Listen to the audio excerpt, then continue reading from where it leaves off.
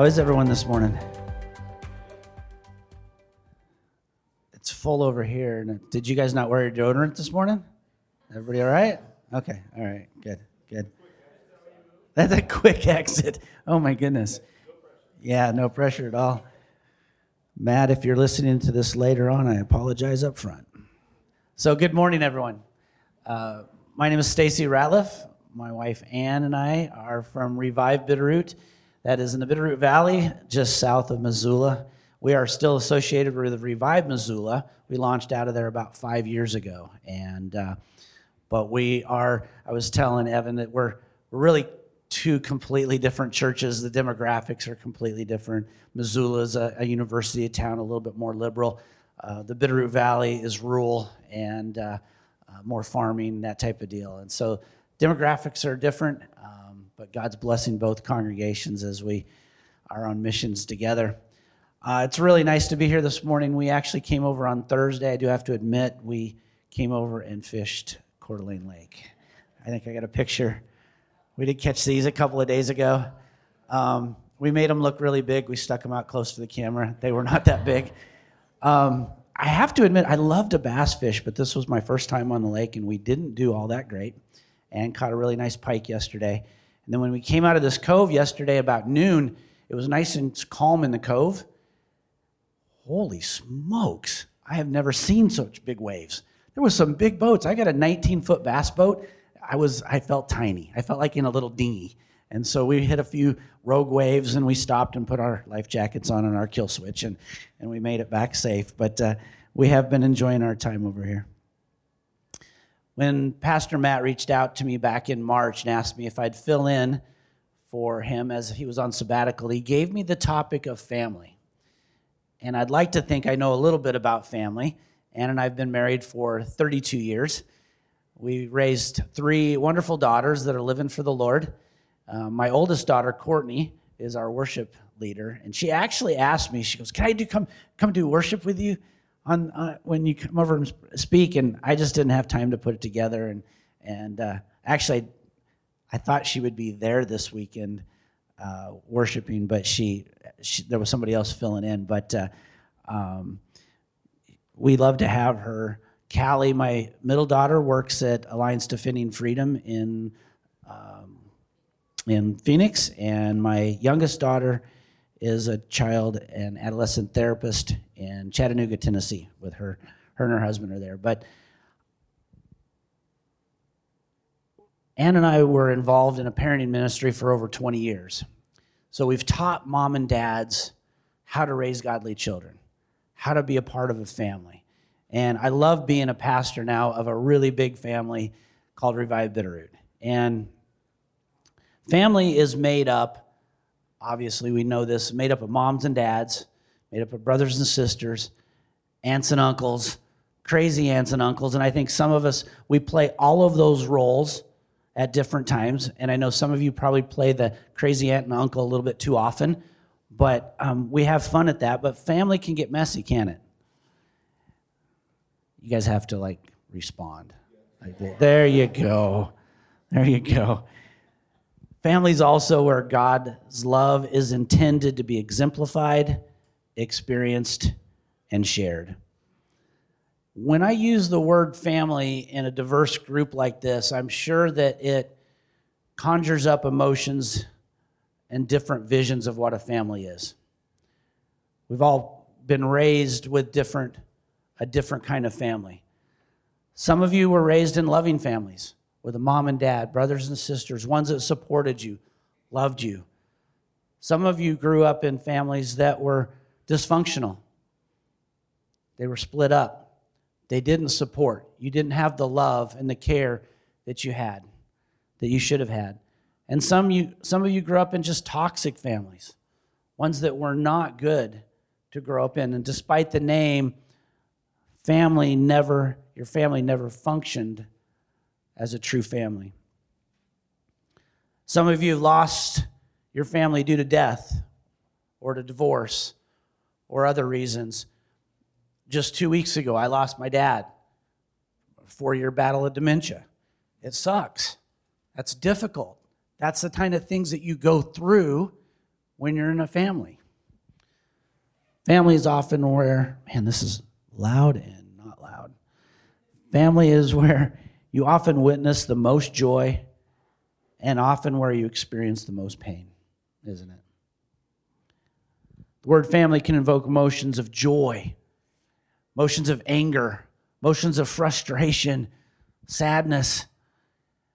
The word family can invoke a feeling of security or emotions of loneliness or insecurity, depending on what you were raised with. When God created man, he said it is not good for man to be alone. See, God even knew that man couldn't even take care of himself, so he needed a helper, right? So what did he do? God created woman as a helpmeet suitable for him. Then what did God do after he created man and woman? What was his next directive? Anybody? Anybody want to take a guess? He blessed them and told them, be fruitful and multiply and fill the earth. See, even after the flood, he reiterated that with Noah. In Genesis 9, verse 7 says, and as for you, be fruitful and multiply. Bring forth abundantly in the earth and multiply in it. God's plan from the very beginning was for family, for us to understand, embrace, and function within a family. Why did God establish families? Anybody want to take a guess? No? To exist in community? That's good.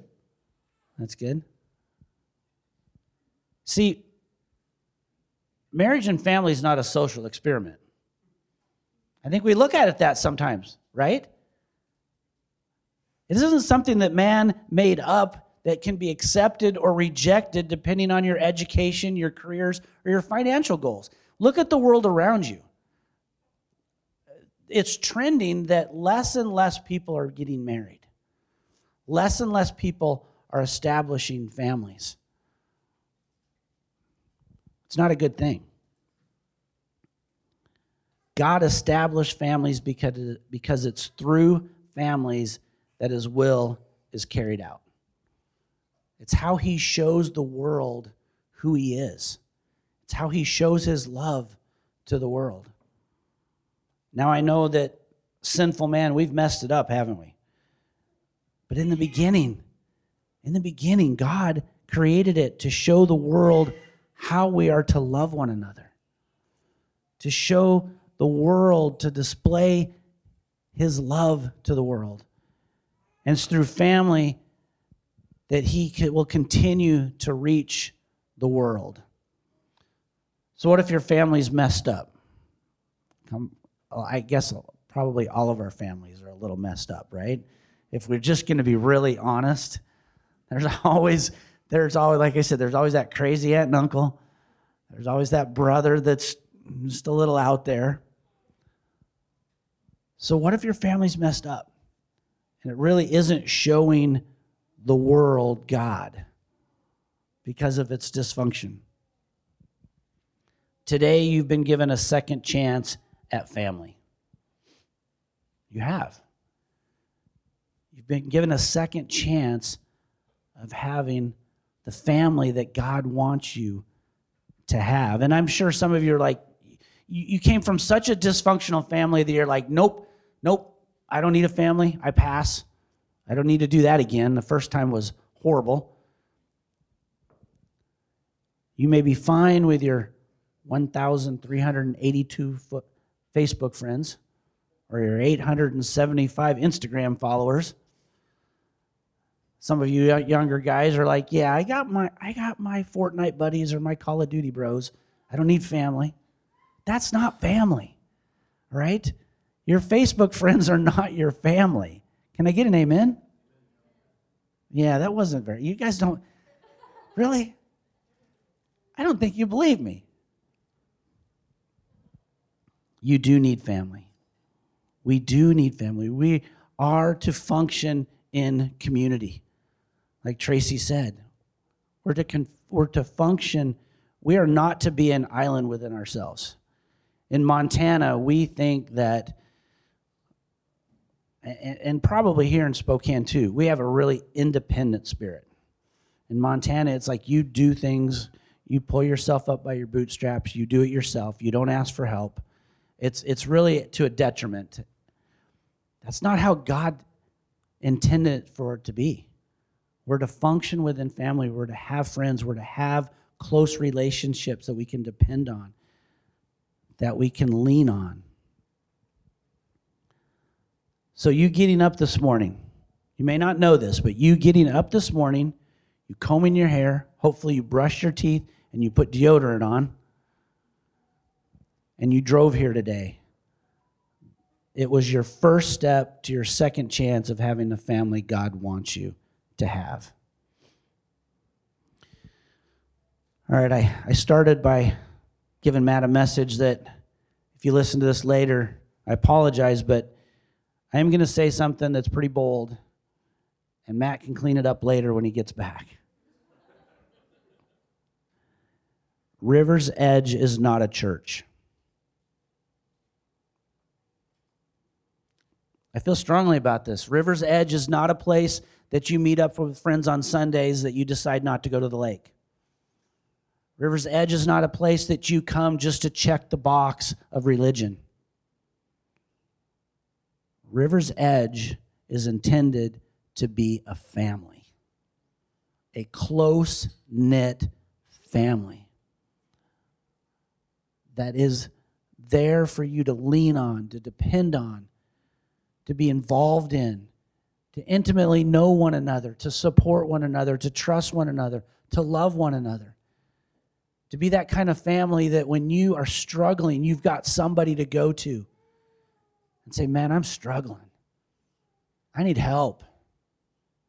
It's not just a place that you show up once a week. I think we look at churches as a place that we go to once a week and we just check that box. Okay, I've done my thing for this week. I've done my good deed. I've showed up to church. I've said hi to some friends.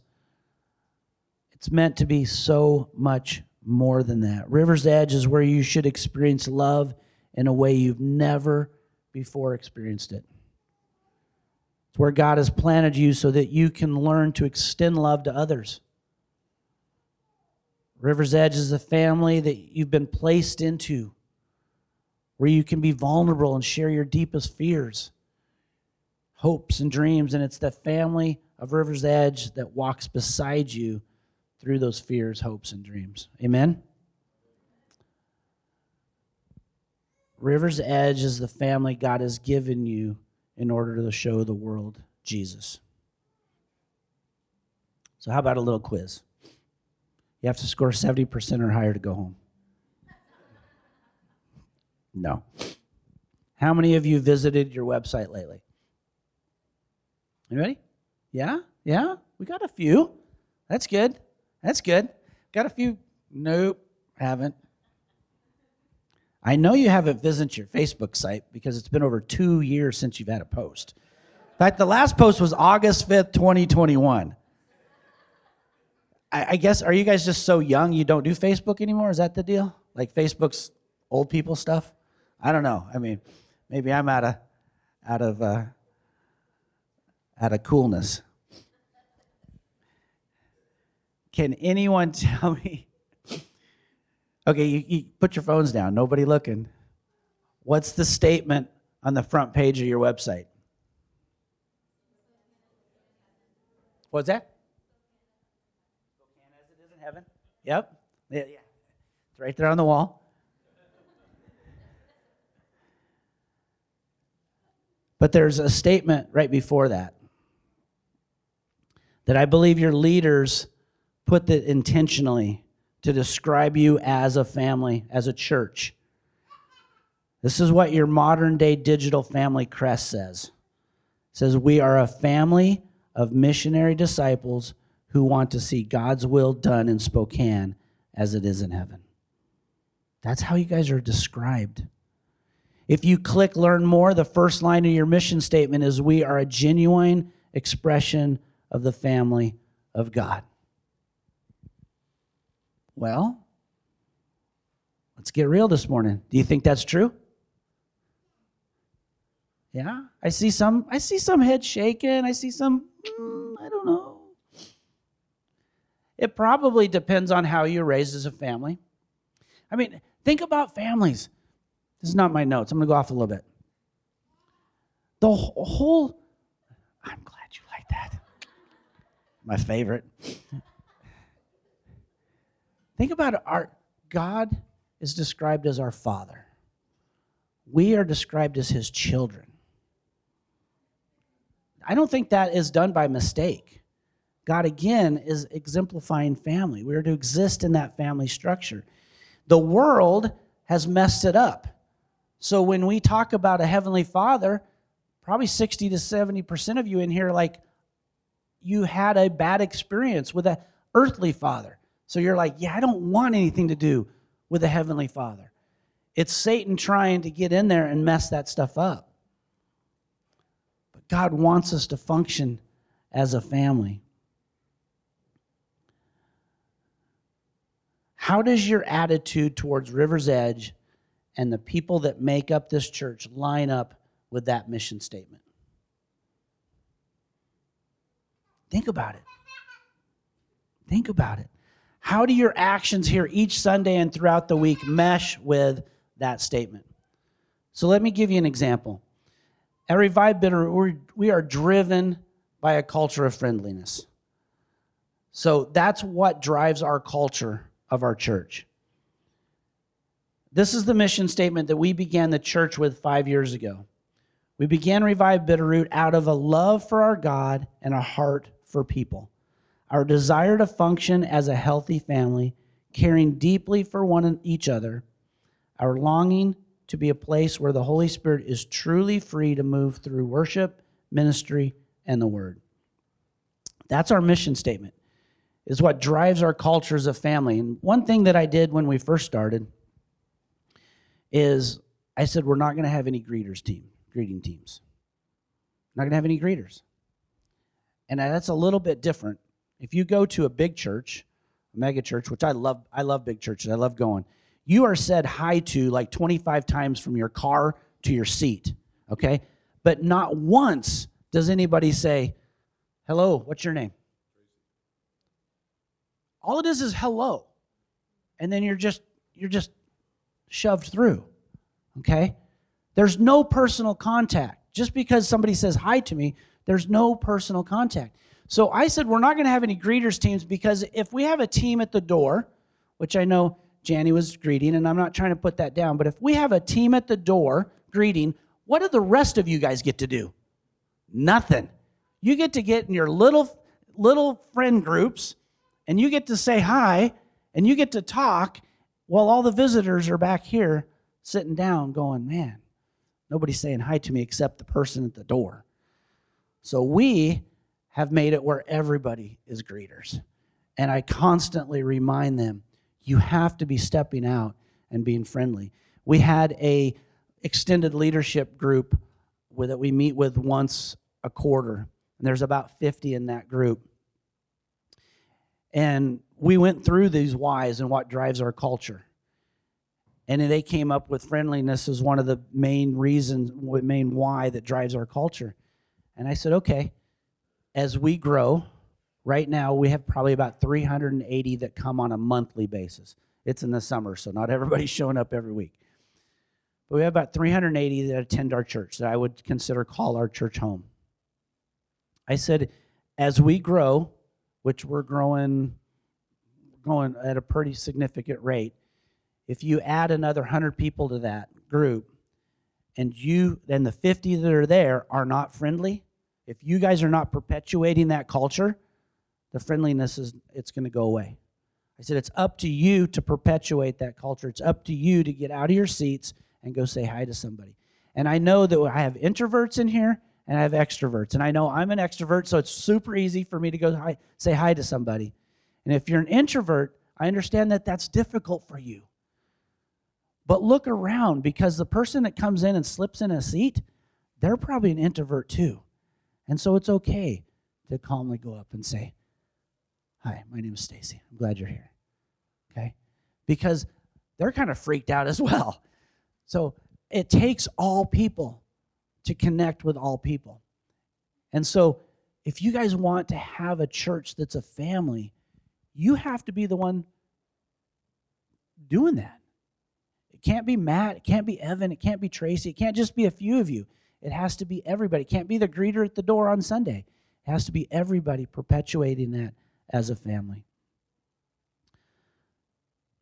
So my question for this family is, are you actively doing your part to make River's Edge a family of missionary disciples who want to see God's will done here in Spokane as it is in heaven? Ask yourself that. I want to give you 3 things this morning that might help you become a sold-out, invested member of the family that is River's Edge. First of all, you have to take the first step. Now, I know that's kind of a dust statement, and those of you who are already questioning why Matt asked me here might be really questioning his wisdom, but hear me out. See, the first step is always the hardest, isn't it? It's the one that takes the faith. It's the one that takes courage to take that first step. Whether you're the one stepping out and getting involved in someone's life, or you're the one that's inviting someone in to your life, that takes courage. That takes bravery and trust. You have to take the first step to becoming better connected as a River's Edge family. Once you become connected here, the next level, I believe, is hospitality. Now, hospitality can be kind of an old-fashioned word for you. Those of you under 30, that means barbecue and cornhole and hanging out, okay? Hospitality is something that takes your relationship to the next level. You can't do that here at church. You can't become the family. And I love the fact that you've got the picnic in the park, right? Is that today? Is that this afternoon? Yeah, 4:30. That's amazing. Those times will make you a family. I really highly encourage you to make that an important part of your day, important part of what you want to do, of this church. I mean, I'd almost rather have you come there than here. I would. Because if you will connect on a deep personal level at the park, you'll want to be here. And you'll want to be supporting one another. And you'll want to be loving one another. And you'll be that person that somebody can depend on. And you'll have people in your lives that you can turn and depend on. So check this out about hospitality. Hebrews 13:2 says, "Don't forget to show hospitality to strangers, for some who have done this have entertained angels without realizing it." 1 Peter 4:9 commands, "Cheerfully share your home with those who need a meal or a place to stay." Romans 12:13 encourages us to, when God's people are in need, be ready to help them, always be eager to practice hospitality. Man, having a meal together, spending the evening together, playing a game of Catan is a great first step to becoming a family that you want to be. It's a great way to get to know one another. It's a great way to become deeper involved in each other's lives. See, the world out there is becoming more and more distant from one another. They're pulling back. COVID caused a lot of that, didn't it? Where people just pulled back. They wanted nothing to do with one another. They became buried in their house. But they are, even though loneliness, I think is what I'm hearing and reading is almost to epidemic proportions.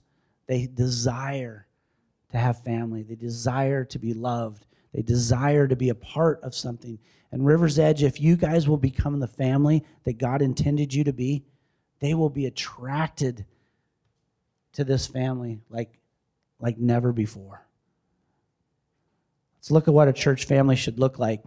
To do that, let's read Acts chapter 2, starting at verse 42.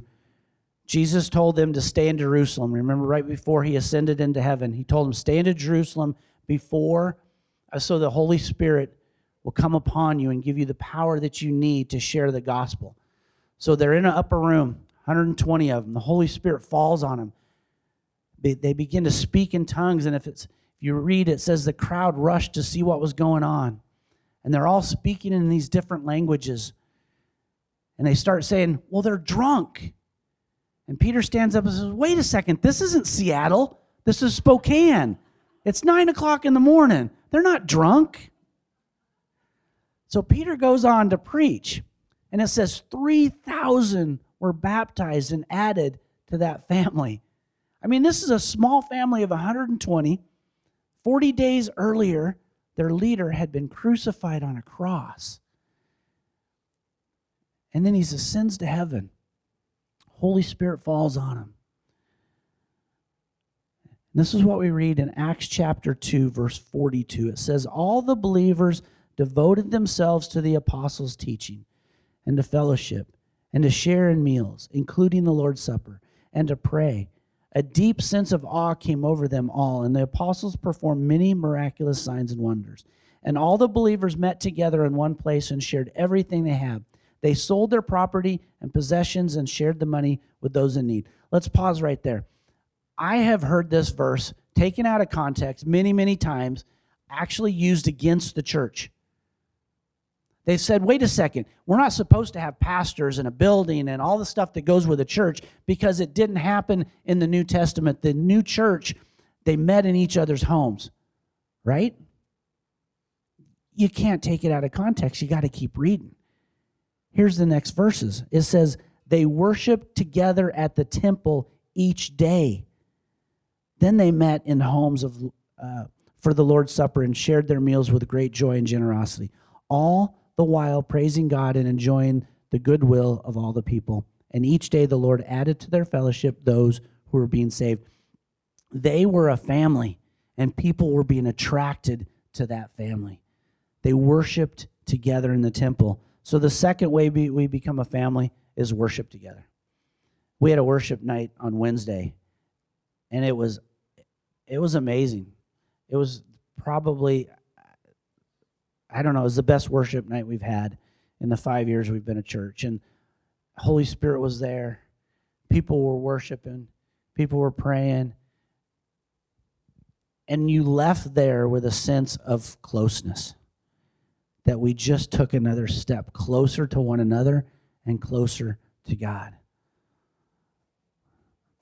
By worshiping together regularly here at River's Edge in your homes, that's another way of becoming a family. See, Scripture tells us that the early church had daily barbecues and charcuterie boards in their homes, but they also worshiped together, didn't they? They did. How many of you grew up in church? Can I see a hand? Oh, quite a few. Quite a few. Do you remember how often you went to church? We went Sunday morning. We went Sunday night. We went Wednesday night. There was usually Thursday night Bible study. Barbecue's on my mind already.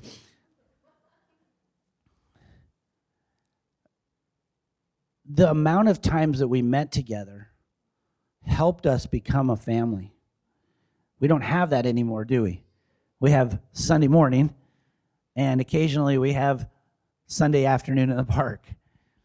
We need to be meeting together more often. And I'm not necessarily saying here, but together. We need to be inviting one another over for church or over for just fellowship and hanging out and having a good time. My older generation, I want to talk to you guys a little bit.